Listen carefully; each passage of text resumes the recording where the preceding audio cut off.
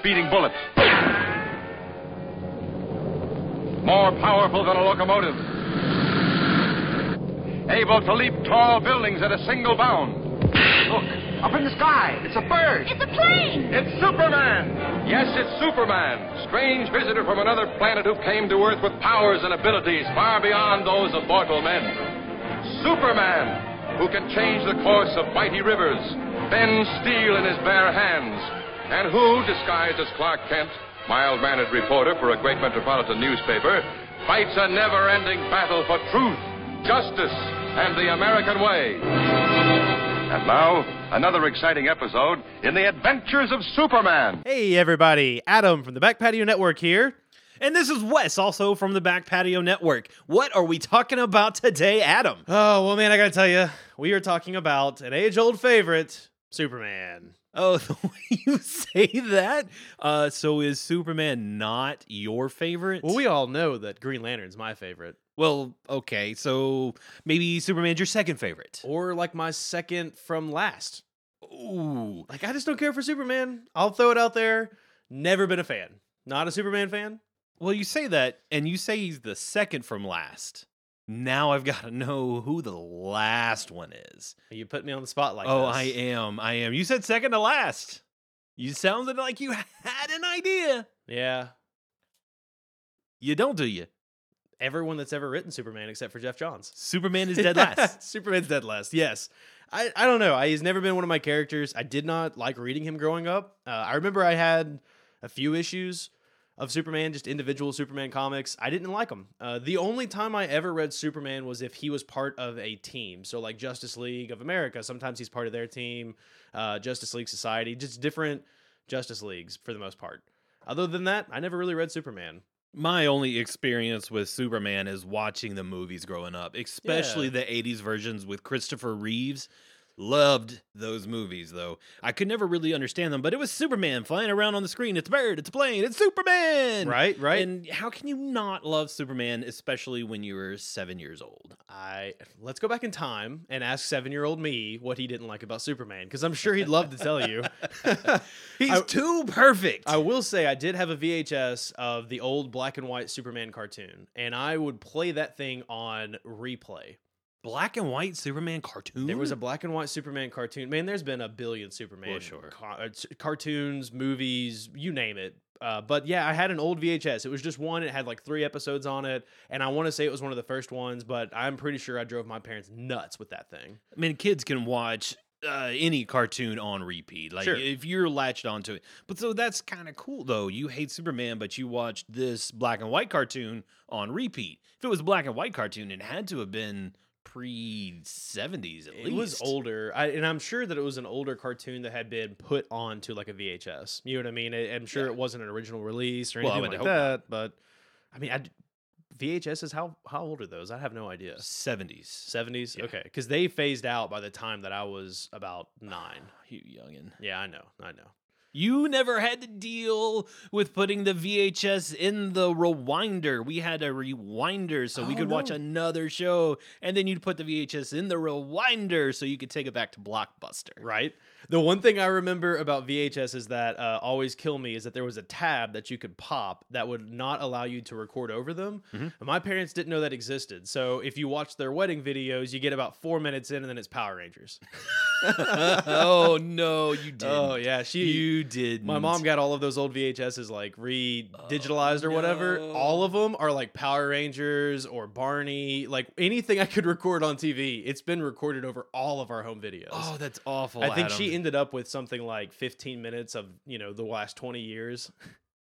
Right? Your poor mother. But you know what? You guys aren't here to listen to me talk about my past and my parents' unfortunate son. No, they're here to listen to you talk about Superman and how much you hate him. Yes, Superman, who is Krypton's last son. At least so they want you to think until they introduce a billion other Kryptonians. Right, of course. But let's get right into this, man. First appearance? Action Comics numero uno. Action Comics number 1. Yes, and the writer for that was Jerry Siegel, and artist was Joe Shuster. Beautiful artwork, too. Even in the 50s when it was introduced. Oh, no. We're going even further no, back than that. It is. It was 19. I'm looking at my notes finally. 1938? 1938. World War II had not even gone into full swing at this point. It's crazy. This is one of the oldest running comics. In fact, more recently, Action Comics number 1000 came out, and that is still the ongoing current Action Comics. It has never broken apart. It's never stopped. Action Comics is still going on. It's beautiful. And the artwork back in the 30s, man, it was obviously like, would you say that Superman is the first comic book superhero? At least the first iconic comic book superhero. I mean, there have been, I'm sure, maybe a few others here or there, but I believe everyone would definitely agree that this is the one, you know? So if you had Action Comics number 1 in your possession right now, what would you sell it for? Well, I'll tell you, it actually sold pretty recently for over $3 million. We talked about Spider-Man a couple episodes ago, and we talked about how his first appearance was one of the only comics in the world to have sold for over $1 million, and it was in the top 3 sellers of all time. Well, Action Comics number 1 is the number 1 selling comic of all time in the sense of how much it cost. Recently, a 9.0 graded issue from CGC was sold on eBay for $3,207,852. How would you like to be that guy who lost out because he bid $3,207,851? Yeah, I'd like to be the guy that could bid that. What's even crazier is more recently there was a couple redesigning a house. Like they were flipping a house. And I guess back in the day, they would use old newspapers and comics and whatnot to stuff in between the walls to keep it warm. They found an Action Comics number 1. They pulled it out. Both of them realized what it was and fought over it and ripped immediately set it on fire. Wow, they didn't set it on fire. They just ripped it. And what? Yeah, because they were arguing over like, well, I found it. No, I found it. Well, I found it first, and this is going to be my family's, and they ripped it in two, or maybe they just ripped the cover off. I wasn't entirely sure, but they got it graded, and I want to say it graded for like a 3.0, but still sold for close to $100,000, I believe. But come on, guys. Yeah, still, I mean, classic comic. Right there, fighting over it and ripping it in half. But that is how iconic Superman is. Two people that probably didn't read comics, just flipping a house, find Action Comics number 1 and immediately knew, holy cow, what do we have in our hands? He's been around and in pop culture since the 50s. Oh, at easily. This point. Yeah. So let's just dive into it, man. We read a bunch of Action Comics. What'd you think about it in general? I mean, we read about 3 or 4 issues of the original Action Comics. Did you enjoy them? Oh, I loved the original Action Comics. It was classic, simple, old school storytelling. It's they basically jump in media res, like right into the action with Superman trying to track down these bad guys. Yeah, it is really neat. They don't waste any time. I think they introduce his folks and the fact that he was from space in a one page. Like one page, it's, hey, here are some folks, their planet's getting destroyed, and they're going to ship their kid off to Earth because they want him to survive. He lands on Earth as a baby, and he has superhero powers. You can almost hear the old school announcer. Yeah. Every single line that they're talking about. I actually even, like, reading that, I could hear in my head, I was reading it as if it was one of the old audio dramas played over the radio. You know, that old scratchy radio announcing kind of sound. The thing that was fantastic about this old school Superman, the original Superman, is, yes, he was an alien from a different planet, but he was a Superman. He could leap over tall buildings. He could run faster than an express train, but he couldn't fly. He couldn't do a lot of other things. He didn't have the red glowing eyes at this point. All of those were feature bloat later on in Superman's career as all these things kept getting added in. Right now, he can run really fast, leap really high, and then he's really strong. And that was it. That's all Superman had. Those 3 abilities, and he was able to conquer these bad guys. Yeah, and he was truly a Superman. That was it. And that's kind of why I liked it. You're right. There wasn't a lot of feature bloat. You know what I mean?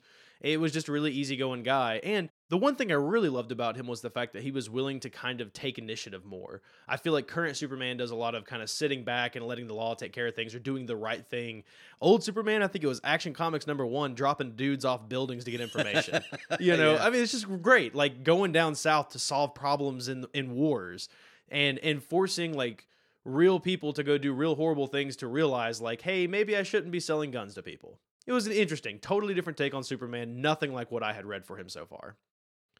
Now, that being said, Superman has been rewritten over and over and over and over and over. I mean, just in the comics that we read, what would you say, 50 comics? I would say more than that. We easily read close to probably 200 comics. Just on Superman. Just on Superman And I feel alone. like we have barely scratched the surface of barely. who Superman is. Barely Like, scratched the surface. The reading list that we followed really covered a lot of origin stories of Superman. Yeah. And the first origin story outside of Action Comics #1 that we covered was John Byrne's Man of Steel. A lot of people consider this to be kind of the modern Superman from the 1986 era. This one was kind of interesting. I actually really enjoyed it. They had a 6-issue miniseries, you could say. Every individual issue was kind of its own self-contained story. Each one added just a little bit about Superman. Right. One, like, they introduced one of his main villains. They introduced some of his powers and his backstory. Right. Now, issue #1 was kind of neat to me because they introduced Jor-El, who is Superman's father from Krypton. And in this issue, they really cover the fact that Krypton is dying because it's like a sterile society. They're devoid of emotion. You know, they were kind of interesting in the sense that it didn't seem like him and his wife were even married. It was like, hey, did you go get our genetic offspring from the genetic pool over in section BAD or something? Right. BAD. Did you pick that on purpose? Yeah, Superman bad. Bad. Yeah. It's all about the subtle advertising here. Yeah. And then the planet Jor-El is trying to convince the council this bad stuff is happening dozens of years ago, so they should be working towards building these spaceships and sailing off into the stars, but even this society can't get together enough to save themselves. Right. So all they have is this prototype hyperdrive ship, and they put little Jor-El into the ship and Kal-El. send him off. Is They it put Kal-El? little Kal-El. Jor-El's the father, Sorry. Kal-El's the son. I'm dumb. No. Jor-El puts Kal-El into the little hyperdrive ship and ships him off. I think in this version, he picked Earth because it is very similar to Krypton.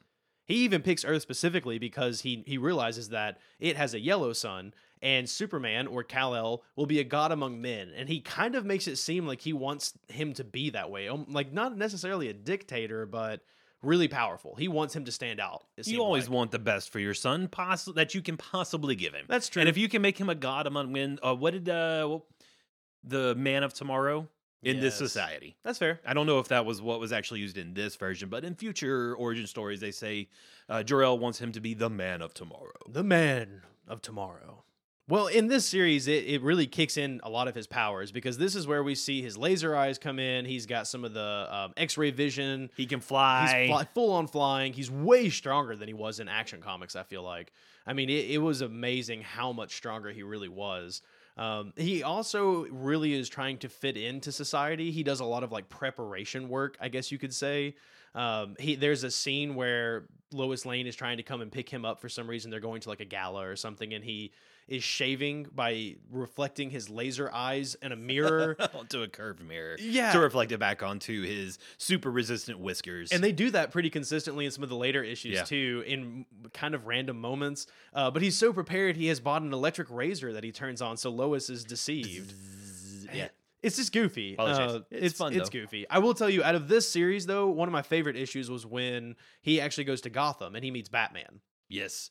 He's going to Gotham to track down Batman to tell Batman and lecture him on why he is doing everything wrong. Yeah. So we see Batman trying to get some information from a criminal, and he's kind of doing the Batman torture scene, you know, and he shoots one of his batarangs out at him.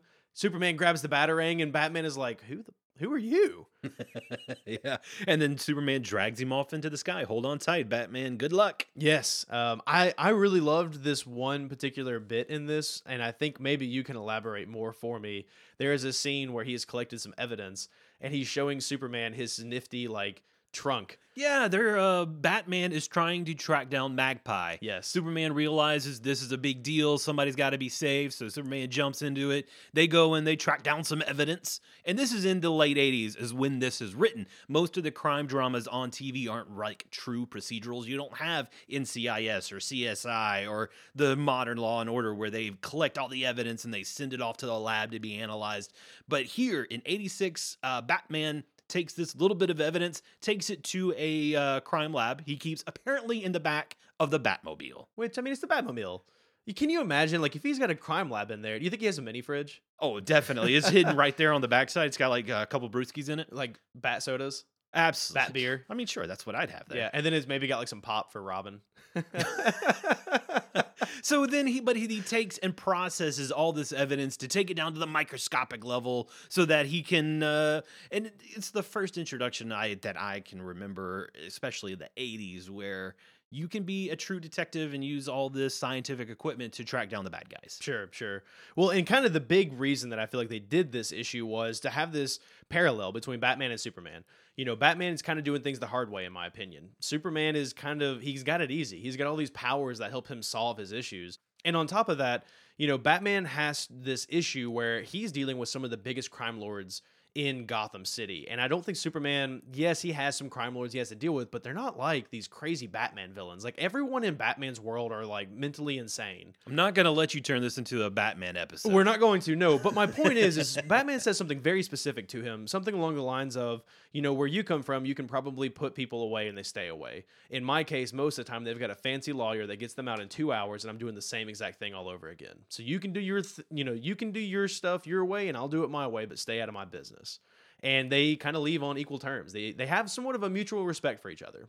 Yeah, Superman comes around and understands it from Batman's point of view by the end of that issue. Yes, and it really ties into this next issue of John Byrne's Superman, because Lex Luthor is holding this big gala that we mentioned a couple minutes earlier, where he's got Clark Kent on it, Lois Lane's on it, the governor, the mayor, like all these big people are on this big yacht ship, and he's kind of showing everybody off. He's talking about how much he loves Lois. I mean, at this point, Lex is all about some Lois Lane. He's infatuated with her, but so is Clark Kent, kind of. I mean, he's really, they both sort of have the hots for her. I mean, it's freaking Lois Lane. Of course you do. She's strong. She's powerful. She's well-spoken. She's smart. She comes from a military family now. Which we find out in this issue. We do find out. It's conveniently written in that Lois Lane is from a military family and therefore knows karate and military jujitsu as well as how to handle a gun. Yeah, it's really amazing because pirates attack the ship. And Superman, or well, at this point, it's Clark Kent. He's still dressed up. He's playing Clark. Gets thrown off the ship, which is kind of a tie back to one of the old Action Comics where he gets thrown off a ship. And he comes back as Superman and saves the day. But while he's transforming into Superman, Lois just kicks ass. I mean, she beats up on the pirates. She steals their guns. She's like mowing them down. Yeah, and Superman dives under the yacht, lifts it up out of the air so everybody's distracted, which is just enough time for Lois to do all of that. It's crazy. And Lois the whole time makes it seem like her, like I imagine her father just running military drills on the weekend. You know, like, no, you can't go be part of Girl Scouts. We're going to go shoot things today, honey. Exactly. Oh, and then you were talking earlier about Lex Luthor in this issue. Yes, Lex is devious, man. I mean, he did this on purpose. It turns out that he paid the pirates to attack the ship just to show everybody what Superman could do. He was interested. Like, well, I'm kind of purveying what Superman's powers are. And you also said he looked like somebody. Yeah, so I didn't know. Lois actually is kind of getting pissy with Lex at this point because he has done nothing but hit on her all night long. He bought her this really fancy dress, and she didn't realize that he was the one that bought it for her. Like a $5,000 dress he bought as a present. Yeah, and he's talking about how he really wants to kind of win her over. And she actually calls him, she says that he is starting to look like a Fred Mertz lookalike. And I wasn't sure who Fred Mertz was, but it's interesting because I had this idea of Lex as being this really tall, thin, balding, athletic kind of build. All of the movies, that's the way he looks like. Yeah, in this issue, though, he's kind of a bigger guy, long red hair, kind of a bigger beard. Not at all what I imagined. And I looked up Fred Mertz, and they're kind of right. He looked similar to Fred Mertz. And for those of you who don't know who Fred Mertz really is, he is from I Love Lucy, the actor that played the friend with Lucy and Ricky. Right, so now imagine this Fred Mertz-looking mug that has set up Superman, basically, to show off all of his powers. The mayor realizes it because he just comes out and tells everybody. In front of everyone, he just admits to it, like, yeah, I did this. This was all me. So the mayor throws him in jail. For reckless endangerment. Yeah. He deputizes Superman, and Superman arrests Lex Luthor. I love that the mayor can just deputize Superman at any point in time. Right there in the spot. Why was he not already a deputy? maybe Mayer didn't trust Superman yet. Okay, that's good. Good point. I like that. So we see Superman do a couple of other things in this issue, and he runs into Lex Luthor. Oh, and this is like 4 or 5 hours after all of the shenanigans on the ship. And this ties right back into that Batman's point. Lex tells him, yeah, I had really damn good lawyers. I got out like 2 hours ago. And Superman, I think, kind of has this realization that, okay, maybe there are some people in Metropolis I can't just put away. And that's where we kind of really, at least in our reading list, see the big bad Lex Luthor. I loved it. I think Lex is a great villain. I love Lex Luthor. Of course you would say So that's so on to the next issue. Yeah. I don't have a real great note here. It says something about Lex made a clone. Yeah, so this is the issue where Lex clones Superman. It appears that he has some sort of clone of Superman. I believe this is a tie back to Bizarro. This is not specifically Bizarro, but it was kind of a similar deal where it was this Superman lookalike that didn't talk English, but he kind of had he had the same powers, and he... Oh, you're talking about the current clone that Lex made in this issue. Yeah. He's made of dust, and he dusts over people. Yeah. We are introduced to Lois Lane's sister. Who is sometimes in comics and sometimes not. Right, Lucy. Yeah, And she's blind. She was magically blinded at some point in the past. and the clone's ashes, whenever Superman destroys him, cures her of her blindness. Yes. And he goes away. So that was really the big pull away from this issue, is that Lex can clone Superman. I got, but it seems like, to me, it felt like a throwback to Bizarro. This just wasn't him. And then on our last issue, Superman returns back to Smallville. To me, really the only redeeming part in Superman's storylines are the parts where he spends time with his family, because it's always tugging at your heartstrings, whether they're alive, because some issues or some storylines, both of them are dead, one of them are dead, but they always just seem like they love each other so much. And that's the first thing that this one opens up in. We got him going back into Smallville, and they're talking about how Lana Lang is back in town. Lana Lang is back, and they have to have a conversation because apparently Clark Kent, when he was still in Smallville, told her his Superman secret, basically Yeah. flew her around. And now it's about how she's had to deal with this life of holding Superman's secret, knowing that there's more out there, but can't do anything about it. Superman can't belong to just one woman. He belongs to the world. Yeah, and at this point in John Byrne's Superman is when his father kind of talks to him about the way he crash landed. He kind of gets like an information dump from his father, and he realizes like, oh, I'm Kryptonian, and this is when he kind of gets hit with all of the knowledge of Krypton. That's right. He finds the rocket ship, or his father shows him the rocket ship. He gets blasted with a ton of info. Yeah. And you get to learn a little more about where Superman came from. Exactly. And the one quote that I absolutely loved from John Byrne's Superman, probably the best thing that sums up his entirety of Superman, is Superman ends this issue saying, Krypton made me Superman, but Earth made me human. And I thought that was actually really well done. It was really nice. Next up was Marv Wolfman's Crisis on Infinite Earths. And Adam, I have a feeling this will not be the last time we talk about this huge crossover event from DC. Definitely not. I mean, I think a lot of characters were heavily impacted by this miniseries here. 12 issues of DC crossover, a lot can happen. Sure, and then also throughout the years, DC has created these multiple universes. You were talking to me about it earlier. Maybe each author wants to do a different version or another story or tell Superman's story in a different way, so they create another universe that this Superman exists in. And now you've got, what was it, Earth 1, Earth 2, Earth X, S, D. You Prime, got Earth Prime. You Yeah. have so many different Earths. Like, how do you keep up with all of these different universes? Well, they bring in Marv Wolfman to write this huge crossover event, and they just mash it all down. Yeah, and you got to keep in mind, it wasn't even just multiple Supermans. We're talking like different Batmans, different Flashes. Like, you want to write a character for DC and you want to create your own universe for it. Well, you were allowed to do it at that point, and it made it really difficult for readers. Like, where do I pick up at? You know, honestly, confusing. I would be really shocked if there isn't another big event like this that happens in the next few years for DC and for Marvel again, because we're hitting that point again where there's a bunch of universes. So we're going to have to do some way to make it to where readers can just pick up the next issue. Every 30 years or so, you got to do a reset. Man, anymore, it feels like every 5. Oh, rough. Yeah, it's crazy. But let's just deep dive into Infinite Earths, man. You have two characters, Monitor and Anti-Monitor. We met a little bit of them when Green Lantern, so I at least recognize the names. Yeah, because the Black Lantern that we read about in Green Lantern had been formed from the body of Anti-Monitor. Which we'll get into at some future issue. Yes. But the Guardians of Oa created both of these monitors when they looked back into the past. They were looking through like a TV screen. Yeah, it's kind of goofy. I mean, they were just basically they were trying to see the beginning of time. They wanted to see the universe being created, and that's when they see the Anti-Monitor and the Monitor coming into existence. So the Anti-Monitor is literally antimatter and everything in the universe that is evil. And when he was created, there was also this sub-universe created called Quord. Qward is how I Qward? always. That's how I see it. I see Qward. Keyword? Because it's Quord. But yeah, it's something to that effect. When you're reading, you can call it whatever you want. Sure you can. But, I mean, realistically, let's just get this down into a few sentences here for you all, because you really ought to go read it. There was a huge big battle. Lots of people die, including Barry Allen, Supergirl, and a handful of other people. There are 5 overlapping Earths, 1, 2, X, S, Prime, and several others. And basically, by the end of it, the heroes are going to the beginning of time to fight the Anti-Monitor. The villains are going to the end of time to fight the Anti-Monitor. And our world wins, the current world. So you see these really awesome, beautifully drawn scenes of them battling the Anti-Monitor, and then boom, explosion.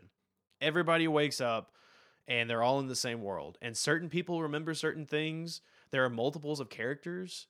Basically, anybody who was at the beginning of time actually remembers what the universe was like with all the multiple universes. Exactly. So Anybody after that, anybody who was recreated throughout this event, they have no memory of any of it. So if Superman from Earth 2 shows up, who's an older 90-year-old Superman, I think, when he shows up, nobody knows who he is. Right. And his Lois is gone. His universe is gone because all 5 of these worlds have been combined. There are no more. In fact, that Superman and the current Superman go and meet up with the other Flashes. And they get on the cosmic treadmill.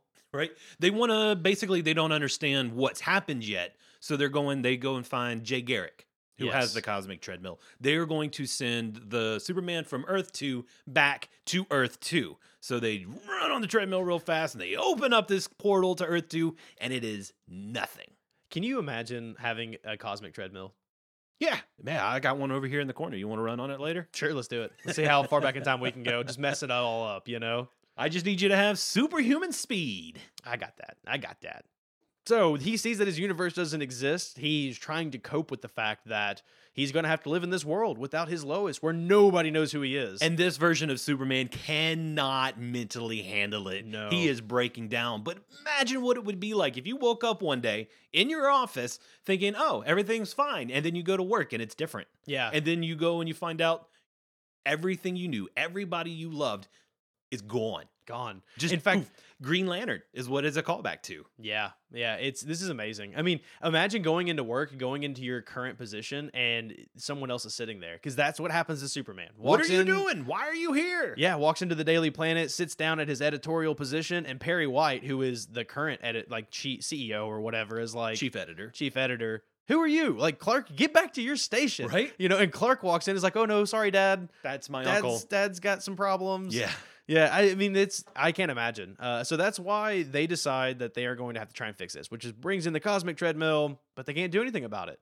Well, during all of this, the Anti-Monitor has actually returned, and he has brought this version of Earth. He's like trying to suck it into the antimatter universe. So all these shadows are showing up, and people are fighting them, and this big battle breaks out where you have everybody. And we haven't mentioned him quite yet, but there's a character named Alexander Luthor, who is Lex Luthor's son from an Earth 3, and Superboy Prime and Old Man Superman, and they all decide together that since they don't quite fit in with this reality, they're going to go fight the Anti-Monitor.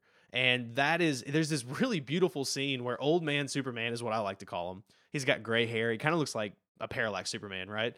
He just goes, enough is enough, and punches Anti-Monitor and kills him. Right in the face. Why didn't you do that 15 issues ago, man? Come on. Yeah. But- Sorry, this is cracking me up, but you're right. Old Superman punches him in the damn face. Yeah. And that's it. I don't know. I just seemed like he would have been fed up with this 5 hours ago or something. It right? took forever to wear the anti-monitor down. You had to get him to the point where guess. Superman could punch him in the stupid face and kill him. I guess. Now, what ends up happening is Alexander Luthor, who is this kind of cosmic being because he came from an Earth that no longer existed, he shows up really early on in the comics. He brings Lois from Old Man Superman's Earth back and says, like, well, I know you were going to miss her. I was able to kind of preserve her in this cosmic parallel pocket. In my stomach. Yeah, it shows her coming out of his stomach. It's kind of strange. So Superboy Prime and Old Man Superman and Lois go back into Alexander Luthor's stomach where they live in this pocket universe. They're in the antimatter universe. It's not even the And antimatter universe. Oh, it is, because they can't get back. Well, they Luthor can't get back, hold but it open. it's like their own little pocket universe because it's separate. It is now. So they're stuck in the antimatter universe, and in order to save them, Alex Luthor takes them Gotcha. into his pocket universe, Right. which is apparently in his stomach. Which he's also able to go into. Yes. So Don't ask questions. yeah, it's a comic book, folks. But they do come back later. In fact, in the New 52, we did Oh, not do read they? these, but Old Man Superman shows back up in Metropolis. Really? And him and Lois have been like living out in Smallville, and they've kind of just been living a human life. Why It's really- why did we read that one? Well, because we've got a lot of Superman to read. I We're dig going I to dig read it. We can't do it all in one episode, man. Well, you're right. So I guess we should move on, because that is the end of Crisis of Infinite Earths. Basically, lots of Earths down to one Earth. Exactly. All right, so the next big event that happens in Superman's life that we decided to read was Dan Jurgens, Jerry Ordway, Louise Simonson, Roger Stern's Death of Superman, which is honestly, it's one of my favorites. I don't read Superman, and I remember when this comic was released in the 90s. I bet this had to have been a huge deal because when they killed him off, it wasn't like everyone that had been killed off were being brought back really fast. So, or there was already a replacement. Like when Barry Allen dies, well, you've got Kid Flash, like immediately. But with Superman, they had just done Crisis on Infinite Earths a few years before, so everyone had kind of been tied up. There was no replacement for him. So I imagine this had to be huge. Superman can't die. He's Superman. So how do you kill the strongest man on Earth? Like, it's labeled The Death of Superman on the front cover. So you know what's going to happen. They're not sugarcoating it at all by the No. time we are reading this issue. There are no secrets here. Oh my goodness. So Superman is in an interview trying to save the youth of America. So they're interviewing him and talking about all the things that the youth need to be doing in America. And Superman is just having this interview. Right. And the whole time Superman's doing this interview, Doomsday is busting his way out of a cell from like the middle of the earth. And I have no idea how we got there, but the issue opens with like this fist punching metal, and then bones come out of his knuckles. oh, it's so cool. Every time Doomsday is in a panel on this comic, this entire comic is drawn so damn well. I mean, pretty much it's like what, 170 pages of just Doomsday wrecking face. It's And an all of it is action comic. incredible. Action comic. It's just always battle. Yeah. So interview is happening with Superman, and the entire time Doomsday has escaped this prison cell that was underground, and he has met up with the JLA. And the JLA is just getting wrecked by Doomsday. What is the JLA? The Justice League of America. Oh, thanks. I had So at this Okay. point, the Justice League includes Blue Beetle, Guy Gardner is in it. You've also got Booster Gold and a couple of other characters. Honestly, it doesn't matter because they're all getting their faces slammed into concrete at this point. They are getting wrecked. Just destroyed. They don't stand a damn chance against Doomsday. And it's quite convenient, too, because in all of our comics that we've read with Superman, he's always able to hear everything that's going on around the planet. Unless he's interviewing about the youth of America and just listening to his friends get destroyed. He hears it. He just chooses to ignore it and thinking they can handle it. I'm convinced it's because it's Guy Gardner. I get the feeling that they kind of don't like each other, you know? And he's like, Guy could probably take a hit or two. He probably deserves it, if anything. That's great headcanon. Love that. That's what I like to think. So anyways, Doomsday just knocks Booster Gold right out into the middle of space. And the interview gets interrupted. Superman, JSA is getting destroyed. You gotta go save him. And so he does. Yeah. He dives out in space. He catches up with Booster Gold, who kind of explains what's going on, and they got to go and save the world. Yeah. And the next few issues are literally just Superman trying to keep Doomsday from Metropolis. Yeah, Doomsday's like trying to head to Metropolis. Like he's like, Metropolis. All he wants to do is destroy every single thing in his path. When he first gets out of his prison, Doomsday has a bird land in his hand. and he just goes. Yeah. And it's really neat too, because he's also, not only did he come from a prison, but he's in some sort of like suit that kind of seems like it's keeping his powers contained. A little bit. So he's having to fight all these shackles. Like he has one hand tied behind his back and he can barely move. And he's slowly breaking out of that suit throughout the issues. Yeah, it's really incredible. And finally, he's able to break out of it entirely. And it's just Superman and Doomsday just going at it. Like I said, beautiful artwork. Go pick this one up. Like, it's really definitely worth a read. I don't read comics, and I would recommend this one. The action comic in this one is amazing. The fighting is beautiful in this. But it ends with them punching each other so hard that both of them die. And Superman has given his life to save his beloved city of Metropolis. There's this really, really beautiful scene of Lois like, no! It's the last panel. Yeah, it's great. And that's it. I mean, it just ends with that. Superman dead. Dead. No saving, no coming back from it, no nothing. Just Superman's dead. Yeah. And this leads directly right into the return of Superman, which was a pretty big event. You know, you had a couple of months where there were these Superman purveyors, is what I'm going to call them. They're trying to fill the spot, basically. You can't leave Superman dead. Nah. I mean, Action Comics has to have somebody to have in their comic books. Sure. And I'm sure Superman is still one of the best-selling comics that DC has. Oh, I can only imagine that they are selling Superman off the shelves every single week. So you can't leave him dead. But to bring him back has got to be as epic as the killing of him. Right, and this ties right back into all of the Green Lantern that we read a couple of weeks back. Really? Oh, you know it does. You know it does. Oh, right. It's the destruction of Coast City. Yes. That sends Hal Jordan off on a parallax adventure. Exactly. So we've got 4 supers that are trying to hold up the mantle of Superman. We've got a cyborg Superman, Man of Steel, Superboy, and a guy that is known as the last son of Krypton, who we later find out is the Eradicator. Basically, still don't know who the Eradicator is. That will have to come in a future episode when we read more into Superman stuff, because I'm sure you were so looking forward to reading more Superman. Oh, yeah, absolutely. Absolutely. I cannot wait to get into more Superman. But we see, I mean, this starts right out. You know, they're actually kind of like fighting each other over who is the real Superman, and who is going to save Metropolis. Like, it matters. You're all freaking superheroes. Just work with each other, right? But they won't. They all want the mantle of the Superman. Except, I would have to say, Man of Steel is not that guy. No, he's not. He knows he's not the Superman, but he wants to promote the name and have something live on the memory of Superman. Man of Steel actually really reminds me of a Batman arc where Batman is dead and someone else fills in for him. And he's not trying to be Batman. He's very clear about that, but he's trying to hold up the mantle. He's trying to take care of Gotham.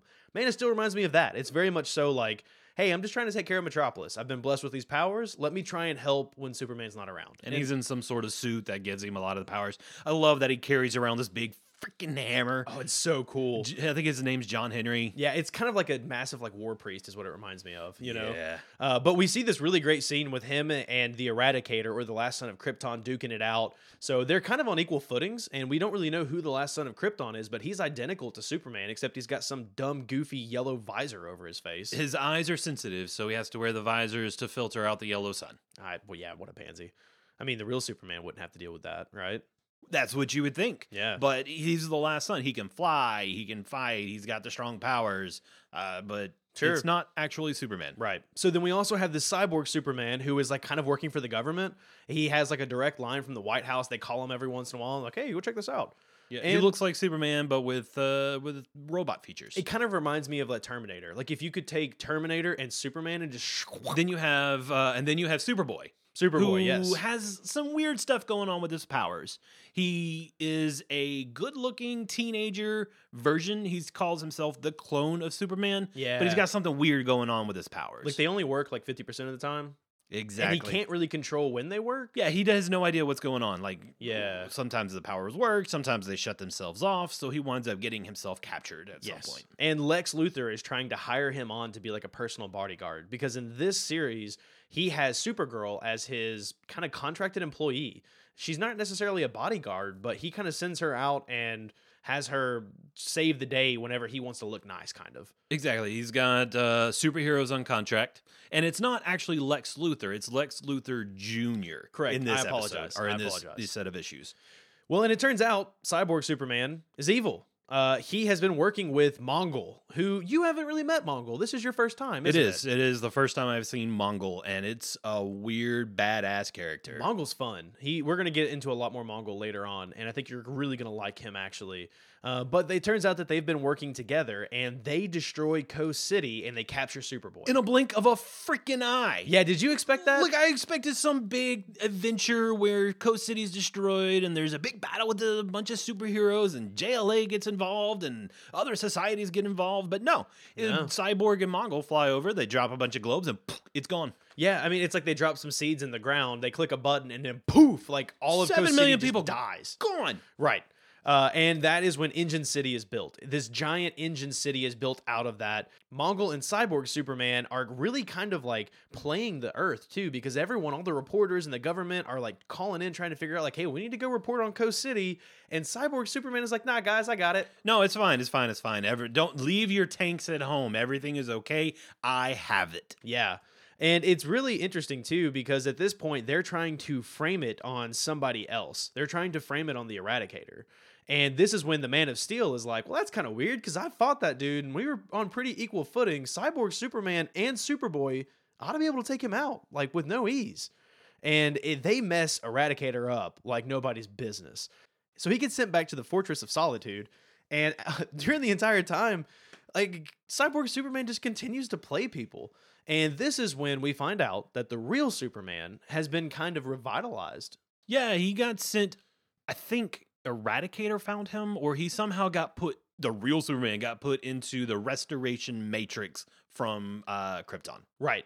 And it's like his life force was fueling it. And we find this out because Eradicator is wanting to go and restore himself with it. But he can't. There's no power. The little robots that are for some reason there are like, well, sorry, master, we can't do that for you. Beep, boop, pop, pop. But we'll do this instead. We'll try and fix you. Yeah. And they work on Eradicator version of Superman. But the real Superman has broken out of the Matrix, has climbed into a war suit that was conveniently placed in the Fortress of Solitude. Of course. And Superman's weak. His powers have not fully returned. He has not absorbed enough yellow sun energy at this point to be Superman. So he climbs in the war suit and it like hits the bottom of the ocean and starts walking to Metropolis from the frozen north. So he finally meets up with Lois Lane and Supergirl and Superboy and Man of Steel. And they try to beat him up. And they were initially like, yeah, who, like everyone says they're Superman anymore. Who are you? You know, even Lois Lane they have this scene, like this real heart to heart where Superman is like holding her and he's like, I am Superman. But I've heard this so many times before. But how can you say that would change my mind? And he comes up with some BS that changes her mind, of course. So BS. Oh, come on. It's like, oh, but I gave you Ma's engagement ring. Do you remember the time on the mountains? What about the time at the lake? It works. Okay, but in this current day and age, I'm just going to throw this out here. This is like social media hacking 101, right? You want to get on with somebody good. You go to their Facebook profile. You look at all their stuff. You dress up like their significant other. And you go, yeah, you remember the time we got engaged at so-and-so? Because you've seen it all. This would not work in modern day. Well, no, but Facebook doesn't exist when this was written. It doesn't, no, but it will in the next one. It does. Anyway, we're talking about this one right now. Facebook, and he convinces Lois. And Lois is like, yes, this is the Superman. I just hate the one scene where their two faces are like half an inch apart and their mouths are open. Like they're breathing each other's carbon. What is happening? And then she's just like, okay, it must be you. Splorch. I like to think that she's actually, like the thing that convinces her is just minty breath. That's gotta be what it is. It's really kind of what it seems like too. Yeah, the real Krypton kiss breath is what does it for her. Krypton breath. That's like a juicy commercial waiting to happen.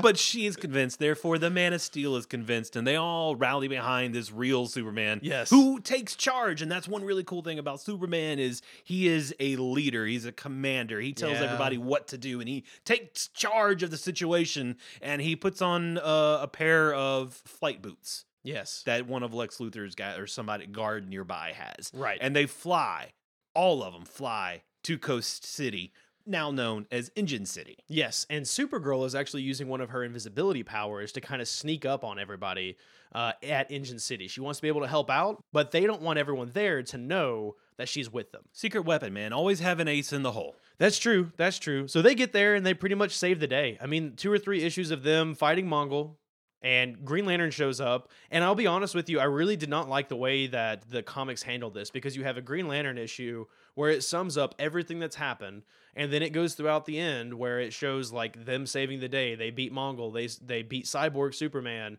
and then you go into this next Superman issue and it's like backtracked 3 or 4 issues. Well, so they covered all their lines. So if you don't read one, you don't have to read both. Right. But it helps if you do. I get that, but if you're going to do a compendium of the Return of Superman, I don't know. It felt like they could have maybe handled the way that they staged those issues better. So they end up saving the day. Superman's able to punch Cyborg Superman out, but now they've got Engine City that they got to deal with because Coast City's gone. Coast City is gone. What do you do with this big block of an engine? Right. Y'all put it in the ocean. Well, apparently, because they weren't worried about the ocean's environment. And guess who is? Aquaman! Aquaman made it! I'm so excited. I love Aquaman. Excuse me. Sorry. Go ahead. If it was Jason Momoa Aquaman, I might have been excited for I don't it. care. I love Aquaman from the old cartoon Yes. series. Yeah. Aquaman has been a favorite of mine for as long as I can remember. Really? Yeah, I love Aquaman. Okay, now I'm really excited to read Aquaman comics Yeah. with you. Aquaman's really cool, even though Family Guy makes fun of him incessantly. Yes, It's everyone like, makes fun of him Look at incessantly. your favorite power. You can talk to fish. Who cares? But I love Aquaman. I don't Yeah. know what it is. And Iron Man, who Okay. apparently is a B character as well. But those are the two that I remember from my childhood that I latched on to. Iron Man was a huge B character until Tony Stark came out in the movies more recently. But we're going to get into that with another character. This is great because Hal Jordan and Aquaman kind of get into it. And Hal Jordan's like, well, dude, fuck your ocean. We're Yeah. going to just dump Yeah, this we engine dump it city. in the ocean. You see my city? Yeah. How about your city? This happens to it too. Yeah. I feel like Hal Jordan, this is one of his weakest moments because he's just not thinking. Oh, of course not. His entire life. It's like Superman, old man Superman, just a few issues ago, losing his mind because everything is destroyed. Sure. So they end up arguing over this, and while they're arguing, it like breaks into the ocean, and everybody that has a super ring is able to sanitize it. Like, Sure. Deus Ex. I mean, this was a huge, just like, oh well, we won't worry about it, and I don't think it's ever come back up. Like Engine City's been at the bottom of Metropolis's ocean since. I see an opportunity. We should write that comic. What happened to Aquaman when Engine City fell into the ocean? It's probably out there, and I just haven't read it. Yeah, also But possible. that is the return of Superman. I will say my favorite thing about this was the way that Superman was drawn because he's in this like black latex, like skin tight black latex with this really long mullet. I mean, it's Kurt Russell. Like it's basically just Kurt Russell from Big Trouble in Little China as Right. Superman. Oh, that's hilarious. But he does. He has this big, huge hair. It's action movies, 90s Yeah. action movie hair. In fact, I may have to make that the picture for the episode. Just Done. Kurt Russell Superman. So let's go ahead and talk about the next origin story that we read. We're going to talk about Birthright next. Let's talk about Birthright. I love this one. I know This you one did. is fantastic. I had a love-hate relationship with Birthright. There were bits of it that I loved, and there were bits of it that I was like, I felt like I would read a panel and be like, wow, that's so cool. And then read the next panel and be like, oh, right, Superman again. Well, the thing that I love about it, because of the order in which we are reading these comics, which is exactly what we're talking about right now, Birthright was the first one to have a full-on modern storytelling motif. Yeah, you're totally right about that. I mean, Mark Waid, who wrote Birthright, did a phenomenal job with it. It helped supplement and replace a lot of the 1986 Man of Steel origin story. And the artwork in it, too, is just so different than everything we've read up to this point. And I'm going to slaughter this name. Laniel Francis Yu. Beautiful artwork from this person. Yeah, great job. Absolutely beautiful work. So, we told you the origin story. We're going to hit the big topics on what was different about this one. What did it add? What did it replace? A lot of these characters that we're going to talk about have had 5 or 6 origin stories. And a lot of times when they rewrite them, it's because they wanted to add in more powers or add in a more epic origin story. So a lot of times it's more of a supplement. So, Wes, what was the big differences here, man? All right, first one off, we talked about the Sanitary Society of Jor-El in the early comics. This one is Jor-El and Lara have a loving relationship. I believe she actually at one point pulls down this huge banner from their bedroom to wrap Kal-El up in. But he's not pulled from a genetic pool off in Sector BAD. She actually has him in a crib in their house. It felt like they actually conceived Kal-El together. Like In a they normal were a manner. married couple. So you get introduced to Superman.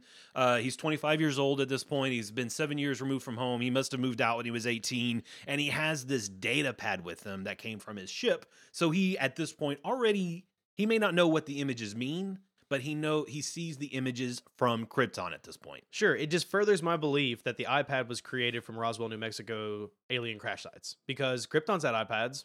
So why did we not get them from aliens? It Makes makes sense to me. total sense. So he's learning all about his past, or he's trying to. He sees all of these people that he knows are Kryptons, but he doesn't. He knows that they're Kryptonians, but he doesn't know anything about them. He can't read the language. Can't read it, can't understand anything that's happening in this, and he could tell that it's history, but he can't tell what the history means. Yeah, and in this one, they make a really big point that he's a vegetarian because he can kind of see life force. Oh, the life force thing. That was, Yeah. All right, there were some weird things in here. The life force that he can see around people is a little weird, but he can't kill animals. Yeah, so he I feels would sympathy imagine though, if for you them. could see life force, you would hate to see it be zapped out of people and things. So I could see it. Like I get it. I get that. Honestly, one of the big differences they had that I didn't like was the fact that him and his paw had this weird like block between them. Well, you were talking about it earlier. One of the things you love is the fact that they have family and they work together and they love each other, but here not so much. Yeah, and I feel like it's so unfounded. So he goes back to Smallville to kind of check in with his folks after having moved out for probably like 10 years, I think they say. 7 years. Mhm. And his father like refuses to talk to him, wants nothing to do with him. Like it won't give him the time of day at all. And I just didn't get it. Okay, so you say it's unfounded, but it's totally founded. Superman, Clark Kent, has taken his mother out for a leisurely stroll amongst the stars. But his father never got that thing, never got that treatment. He wants to become Superman, which means he's going to have to get rid of the name Clark Kent. Sure. So his father is sad that his son, his only son, wants to lose his name. He's not going to carry the family name forward. So he's petty. He's not petty, he's proud. I disagree. So in my mind, like if he's really proud, he'd be like, "Go get him, son!" Like he has been in all of the other comics. I just didn't like this one. Pa is such a human in this one. And that's is. one of the things that I love about it. Okay, I'll give you he's that. not petty. He's just proud and he's a little sad. He comes around in the end. He and Superman have a heart to heart. Superman figures out what's going on. I mean- they talk about it. They make up, and Pa now supports his son going out to become Superman. Yeah, but it's really weird because it's just like, "Oh, I'm sorry, Dad. Let's go on a flight." Sure. Yeah. Okay, love you, son. That's all it takes. I guess a I don't little know, bit of it's treatment. just goofy. Somebody else gets all the treatment in the world, and you're going to be a little jealous. I It guess so. happens. I will say I did like the fact that at one point in time, his mother brought up the fact that it was really hard to keep alien life a secret. And I'm sitting here like, Green Lantern's a city over, motherfucker. What are you talking about? There are literally aliens all over your planet. Yeah, it's so true. But she had to keep the secret. Yeah, you have a total point there. That but one killed me. That's fine. Like sometimes I was about to say, well, she just didn't know about it, but she's sitting in front of a computer on the internet Right, when she says it. right. Like, Okay. it's not like this isn't modern day. There's Facebook. You're not going to sit here and tell me that Facebook doesn't, like, all these old people on Facebook aren't just taking pictures of superheroes and their walls are littered with superhero pictures. Gotta be. It has to be. Gotta be. Oh, the other cool thing, Lex Luthor has met Clark Kent before in Smallville, right around the age of 15. Right. So it turns out that in this one, they kind of grew up together. In fact, Lex and Clark were best friends, it seemed like. Well, they tried to be. Yeah, they were both outcasts, so they were. kind of connected. Lex specifically came to Smallville to look for kryptonite, and that was the whole reason they got brought together. And they have this big event where he's showing it to Clark, and Clark has this huge negative reaction to it. Well, sure, but it's kryptonite, so Superman Right. gets really weak. But it's the first time that he's probably ever encountered it. It absolutely is, because he has no idea what's going on. He just knows when he gets close to this green glowing rock, bad things happen. Right. And I love this part too. Lex Luthor is trying to open a wormhole to Krypton.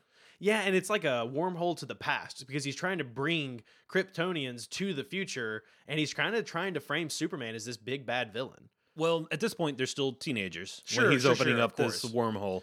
He doesn't really know what he's doing. He just knows he has access to, he's trying to prove that alien life exists Right. as a young teenager. Yeah, and he's successful. He's able to kind of make contact into the past, And then it blows up. and it blows up. And it burns his house down, including his father. So another one of the things that I thought was really interesting about this is the way that they kind of talk about Clark in a different light from every other issue we've read so far. Because in this one, Clark is treated like garbage. Once he hits Metropolis, absolutely. Nobody Yeah. likes Clark Kent working at the Daily Planet. Right. He is so meek and he's so shy and antisocial. Like at first when he's interviewing with Perry, they wouldn't even give him a job. Yeah, he was. I think Perry actually in this comic says, "Speak up." Right. He can't hear him because he's talking like this right here. And it's like, you're not a reporter, son. Like, come on. You expect to write articles for me? Yeah, and when he was earlier, when he was younger, he went and interviewed like this big senator in West Africa. Right. And everybody kind of knows him as having this amazing skill of writing. And then when they meet him, even Lois Lane is like, whoa, hold on. You're the Clark Kent that wrote that amazing,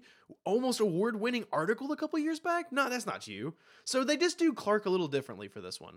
I don't know that I like the take on it either. I felt bad for Clark. Sure, but it was his choice in order to draw attention away from him being Superman. That's fair. Nobody would expect a meek guy in the corner that nobody likes or invites to the bar to be Superman. Okay, that's fair. That's very, very fair. Another big difference with this one that we saw so far that we haven't really seen is that Lex was oddly obsessed with aliens. It was an interesting take on how his obsession grew from a teenager when he was opening that wormhole to prove the existence of life on into being an adult with opening a wormhole to find aliens to prove that there's alien life. Right. Yeah, and I don't know. I almost wonder if they were using this to transition from like, okay, well, he was obsessed with aliens. He was able to prove it. Now he's obsessed with Superman. And he's mentally unstable. Right. And, I'll be honest, this Lex really reminded me of the Lex Luthor from the most recent Superman versus Batman movie. I mean, whenever they did that movie, I did not like the Lex in that at all. It's just like this. Like, he's very hyper-focused on himself. He kind of throws these weird fits.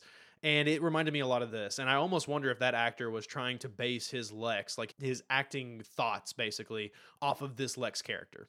It could have been. I haven't seen that movie, but this Lex is definitely a spoiled rich kid. Yes, very much so. And super smart. Now, I will say, I love the way that this one ends because they haven't done any contact between Kal-El or Superman and his parents. And in this one, at the very end, he does see his folks. Yeah, because like his birth folks. Lex Luthor opens the wormhole into the past. And so, yeah, you're right. Superman gets to see Jor-El and Lara on Krypton, looking at the computer screen, trying to decide where to send their son. Right. Because earlier they chose Earth as a place to send Kal-El. But in this version, they just shipped him off into space and hope he hits somewhere good. Yeah. And it was really neat because I think the message said something like, hey, Mom and Dad, I made it. And that was it. I just thought it was really sweet. It was a nice kind way of cool. to end it. Right before Krypton explodes, his parents get to see that he succeeded. Right. They succeeded in sending him to the right place. Exactly. It's giving me tingles right now. Just me thinking too. about You it. get the goosebumps, Yeah. So we have read a whole bunch of origin stories so far, and I really wanted you to get a good idea of kind of some of the other villains and some of the other things that Superman has had to face over time. Things like Brainiac and Kandor, and a couple of other of the times he's maybe teamed up with Lex. So I had you read Jeff Johns' Last Son, because I think it is a phenomenal miniseries, kind of. Miniseries, maybe it's a one-shot. Good way of putting it in kind of like an RPG terms that we understand. Jeff Johns is a god. You're not kidding, man. Like that dude, I would read probably anything he writes. Without a doubt. The Last Son, as much as I loved Birthright, Last Son was a beautifully told story. Absolutely. From beginning to end. Let's sum it up in just a few short sentences because we want you to read it. Yeah, definitely. But we're going to give you the gist of what happened in this set of issues. It's basically like a two-part series because the first part, you've got a kid crashing into Metropolis in a spaceship. Superman, of course, saves the day, and he's looking into this like little round disc. Oh, it looks like a Crunchwrap Supreme from Taco Bell. It totally does. Oh my god! Like it just hit me what that looks like. It is Crunchwrap Supreme, From Taco outer Bell, space. outer space. Little kid inside, and he looks into it, and this kid speaks Kryptonian or Kryptonese is what they call it. Yeah, they isn't call it Kryptonese. And Superman is like, "What in the hell?" Kryptonese, the Wingdings formula. Yeah, Language. you said it looked a lot like the Wingdings. Yeah. Yeah, font. That's great. And the whole story is just him adopting this son. Or trying to. Yeah. He and Lois, they're married in this version. And Lois knows about Clark and Superman. Because if they're going to be married, you can't hide Superman from Lois if you're married. It seems like something that would be I would difficult put to it do. up against Clark to try, though. That seems like something he would try. Right. But they can't have kids. Right. You find out pretty early on. In fact, there's a scene with Kal-El talking to Jor-El saying, yes, humans and Kryptonians cannot produce. And then So this child from outer space who speaks Kryptonese gets abducted by the government. Superman saves him. And there's some great scenes of him just busting down government doors trying to find him. Gives no craps. No craps. None. And in fact, we were talking about the fact that the security clearance people, like, not even holding up their guns. Can't. Like, what are we gonna do? They don't have kryptonite in their Right. pellets in their guns, but so they're like, maybe you should do this, but you can't. So Superman saves the child. They decide to adopt him. They give him a beautiful, beautiful first name. Christopher. I love Christopher Kent. I was waiting for you to say Reeves, but yes, you were correct. It's You have Christopher Kent. informed me that it is a throwback to Christopher Reeves. It's gotta be a reference to the greatest actor of the 80s. Now that you say that, it has to be. There is no doubt in my mind. But it's great because Lex Luthor decides to let out Bizarro. Now, this is the first time you've read Bizarro. it is. Bizarro, this big clone of Superman who's like super muscular and kind of weird, but He's not all there. he don't talk good. He don't talk good. He's kind of like whenever he cloned him, like he didn't quite do all of the genetic sequencing quite right, so he kind of turned out a little funky. And he wrecks the city. Have you noticed this though? Every time that Superman gets into a fight, decimates Metropolis. Oh, poor Metropolis. They are literally in a constant state of repair because of this guy. But think about the fat paycheck you're going to get if you're a repairman living in Metropolis. I bet insurance salespeople in Metropolis make bank. Either that or they're losing their shirt. Oh yeah, Because they're having to constantly pay out. You mentioned earlier that the tax in Metropolis has got to be through the roof. Like $2.50 for a thing of milk, but $10 for the Superman tax. Right? Yeah. Like, oh, you want a Dr Pepper? Well, that'll be $1.99.99. You know? Yeah. Like, I just imagine simple things are just outrageously expensive because they're constantly having to fix buildings, and roads, and school buses. Superman he and Bizarro get in this big fight because Bizarro is trying to track down this Superboy from outer space. Exactly. And, Superman stops him, of course. So they end up trying to adopt him. And who shows up? But one of my favorite villains, Oh, which one? Zod. Yes, General Zod shows up from the Phantom Zone, and I've got to tell you the story. When I was a little kid, I would watch the Superman movie. Sure, yeah. And you'd see these people with their faces in these shards of glass flying through the air, and I still, to this day, had no idea what they were referencing. Like, why are they in shards of glass? It's the Phantom Zone. What's happening to these people that they're in shards of glass? That's neat. Today, when I read that comic, I'm finally understand what's going on. They're from the Phantom Zone, and it is General Zod in that movie. Yeah, and so they show up from the Phantom Zone, and it turns out that they have found a prison in the Phantom Zone where they were able to kind of escape it. They used it to reproduce and have Chris, or as he knows him, Lord Zod. That is how Zod has named his son. He's the catalyst that opens up the Phantom Zone and allows everyone to come to Earth. Yeah, because he was born in the Phantom Zone, or he's born outside of the Phantom Zone. Like he's able inside to of the outside of the Phantom Zone. Yeah. He's able to create this link, and then everybody's able to escape. Right. And chaos freaking ensues as these new Kryptonites are going to take over the world. Yeah, and it's really cool because you get to see the Kryptonites kind of in their full glory. Like, these are some evil SOBs. They want to take over, and they sort of, in this version, they don't necessarily want to make this the new Krypton as much as they just want to punish the humans for kind of stealing their Superman. They think it's disgusting that he tries to fit in. They hate it.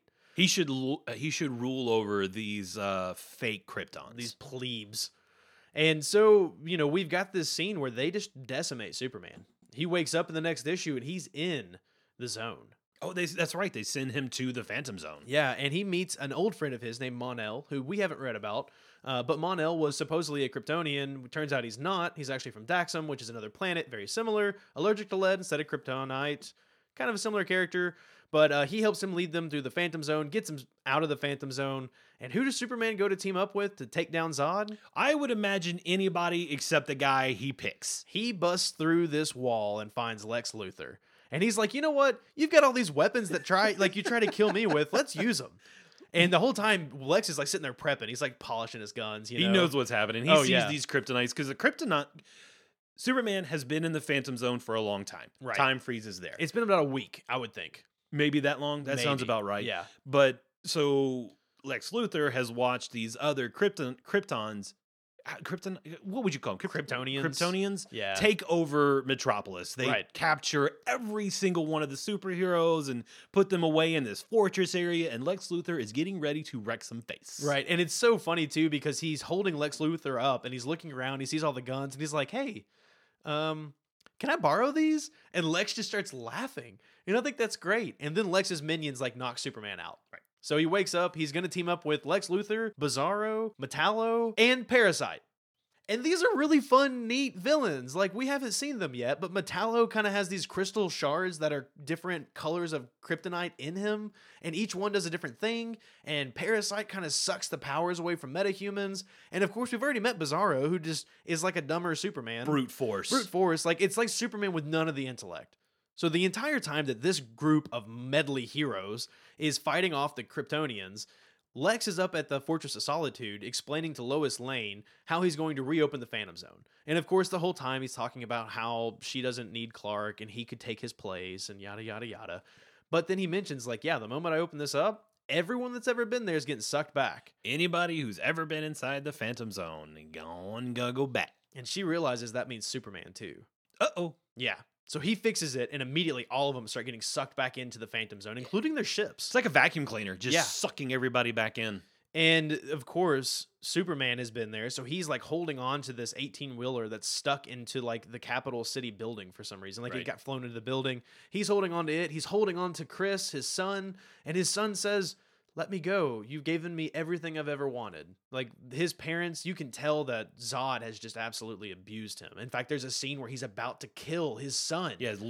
Yeah, General Zod about to crush the head of Superboy. It's awful. Christopher. Yeah, I mean, it's just so sad. And so, of course, Superman, this beautiful scene of him holding on to Christopher's hand, he's being sucked back into the Phantom Zone, and he says, "Let me go. You've given me everything I've ever wanted from a family. I'm the catalyst. If I hit that zone back, I will close this door." And so that's what Superman does. He lets Christopher go. Christopher gets sucked back into the Phantom Zone, and poosh, everybody disappears. And we're back into a normal Metropolis. And there's this crazy scene of Superman standing on top of this 18-wheeler that is stuck in the side of a building, just looking pretty defeated, honestly. I mean, he's lost this kid that him and Lois really wanted, because she has this moment where she's like, "I didn't really want to adopt him at first, but now I really love the idea." He's a sweet kid. Yeah, and now they're missing. So he's able to communicate to Mon-El, who is in the Phantom Zone, through some sort of like glass shard that he has in the Fortress of Solitude. Exactly, yeah. And Mon-El tells him, like, "Well, I'll do the best I can to find him, but the Phantom Zone's pretty big." And Christopher is gone. Yeah. He's not with General Zod and his group of Kryptonians. Christopher is just somewhere else at this point. Right. Now, during all of this, Zod has mentioned several times that he was friends with Kal-El's father, Jor-El. And he's talked about how they were teammates, not even really teammates, as much as they were kind of maybe like Co-workers, friends, scientists. And that kind of transitions us into this next second half of the series where they've talked about Kandor and how Zod had saved some of the people from Kandor. Well, we don't really know much about Kandor, so the second series goes into Brainiac. Brainiac's a really great villain. He's a huge Superman villain, and it's Brainiac's story of stealing Kandor. He just flies over it. It's like Brainiac has this program to sniff out Kryptonians. Right. And so he finds Kandor, puts it into a bottle, and puts it on his ship. It's like he shrinks Kandor down to a manageable size. Yeah. And puts this ray over it and sucks it up into his ship. And so when we're introduced to Brainiac, it's like he sent out these minions to find Kryptonians. And when they find Superman gets in a fight with one of the Brainiac's minions, and the minion falls over backwards, and Brainiac wakes up. Right. And it's really neat because Supergirl is heavily involved in this one. And we really haven't read a whole lot about Supergirl yet, but she fully remembers Kandor. In fact, Supergirl is older than Superman. It is Superman's older cousin that was sent there to take care of him. But she got stuck in stasis. Yeah, something happened, and she didn't get to Earth as fast as Superman did. Right. So she's there a lot later, and she's not really integrated into their culture at all, like Clark has. She didn't grow up with the human family. She doesn't really speak English very well. No, especially in the New 52, which we'll get into a little bit later. She doesn't speak English at all. But to really kind of sum all of this up, it's this big battle between Superman and Brainiac. I mean, Superman goes out to find him, figures out that Brainiac's been stealing all kinds of societies and just learning from them. That's his big shtick. And Superman is flying on his ship out to attack Brainiac. Right. And just before getting off on the new planet, he shaves. Yeah. With his little curved mirror. throwback to an older issue. He's like shaving with this curved mirror. Right. What an inopportune. Like, I'm so befuddled by this. I think Wes can probably see my face. Like, I cannot imagine that being a priority. Yeah. But if the stubble gets too long, it'll take way too long to take it down later. So let's keep up. Superman is meticulous, I guess. But to be fair, like, you're flying in space. Maybe he was flying for 5 or 6 days. Sure. I don't know. And he gets to Brainiac's ship, and they have the big fight, and they go back and forth. And of course, Superman mostly wins. Right. He kicks Brainiac out of his own ship, and then they have this scene where Superman has bottles like under his arms, like he's taking milk home. Right, and they're actually societies. Yeah, because Brainiac had captured Metropolis at this point, and then Kandor was Right. captured. And he takes promises all of the other societies as he's leaving the ship, like, I'll come back for you. Kandor. I'll come back with you. Yeah. And there's a really great scene of Brainiac laying in this swamp, and you can see they've got like zoomed in panels where there's germs getting on him, and he's losing it. Like, he's a germaphobe. And he's like, what? Get off of me, get off me, get Yeah. off me. If he can't control it, he wants nothing to do with it. Right.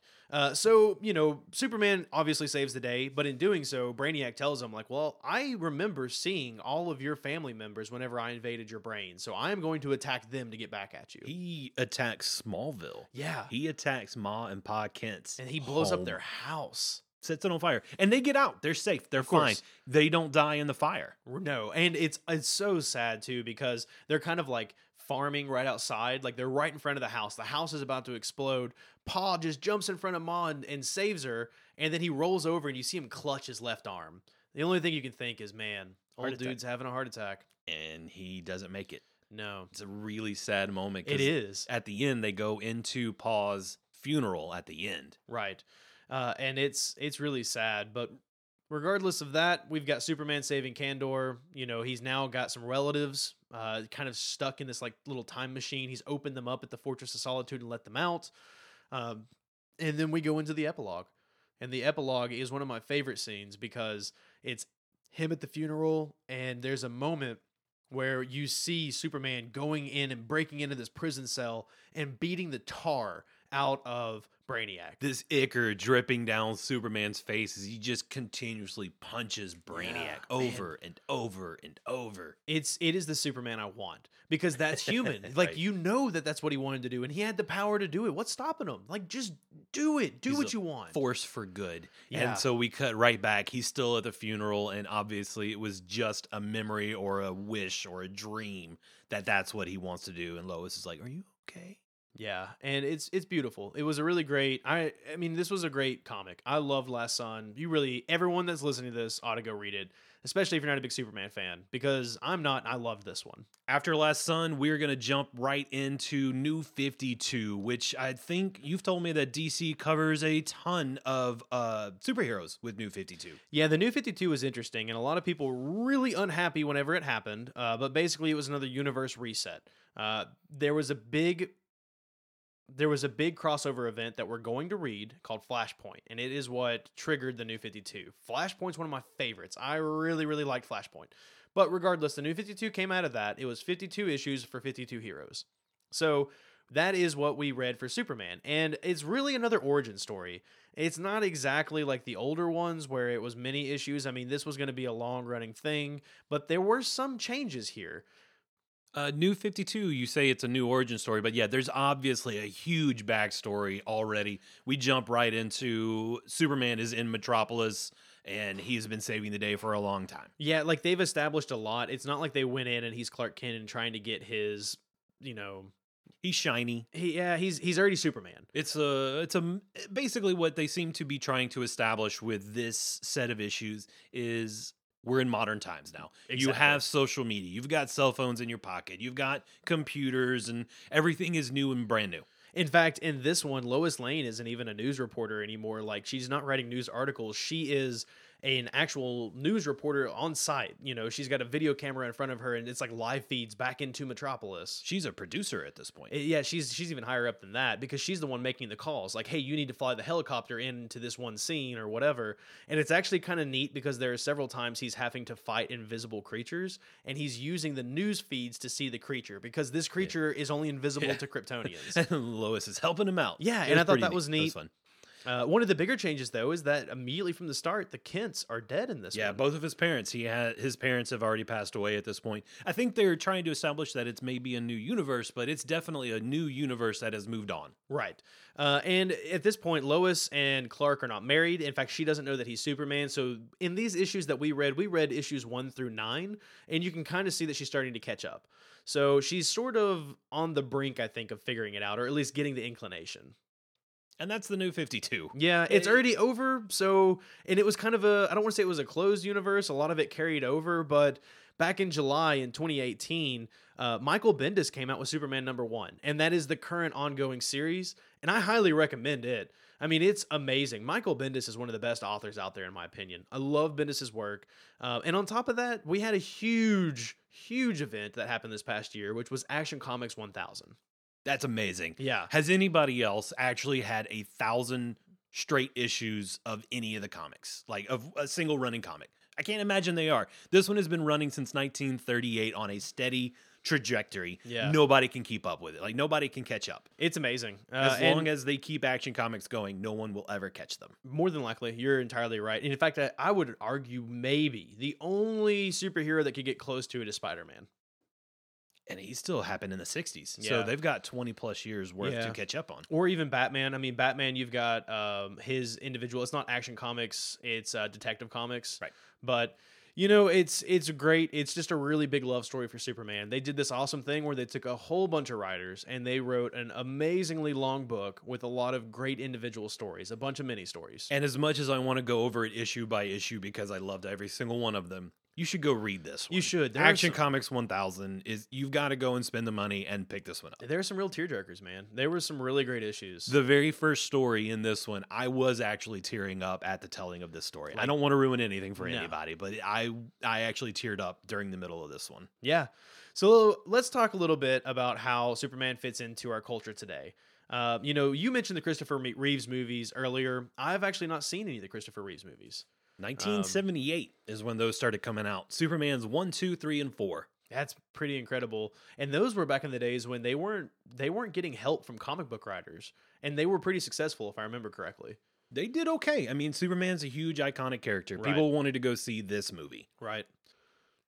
And then in 2013, you had Henry Cavill's Man of Steel, which is honestly, it's one of my favorite Superman movies. Really? It's probably not even Superman movies, but superhero movies.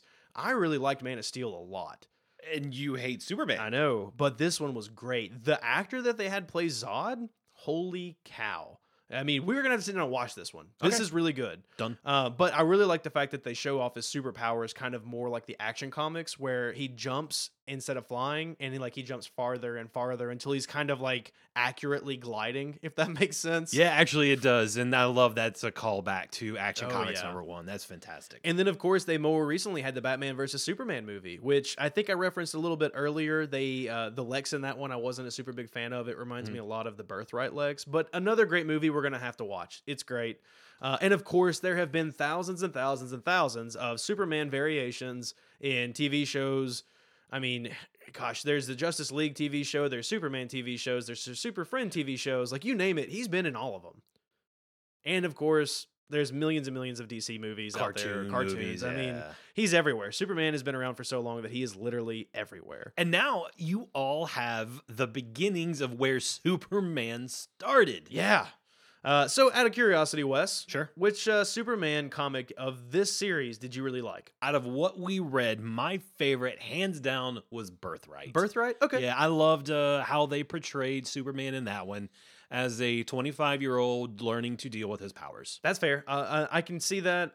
Birthright wasn't really my favorite. I had a lot of, I wouldn't say issues with it. I had a lot of back and forth. It's okay. You can't be right all the time.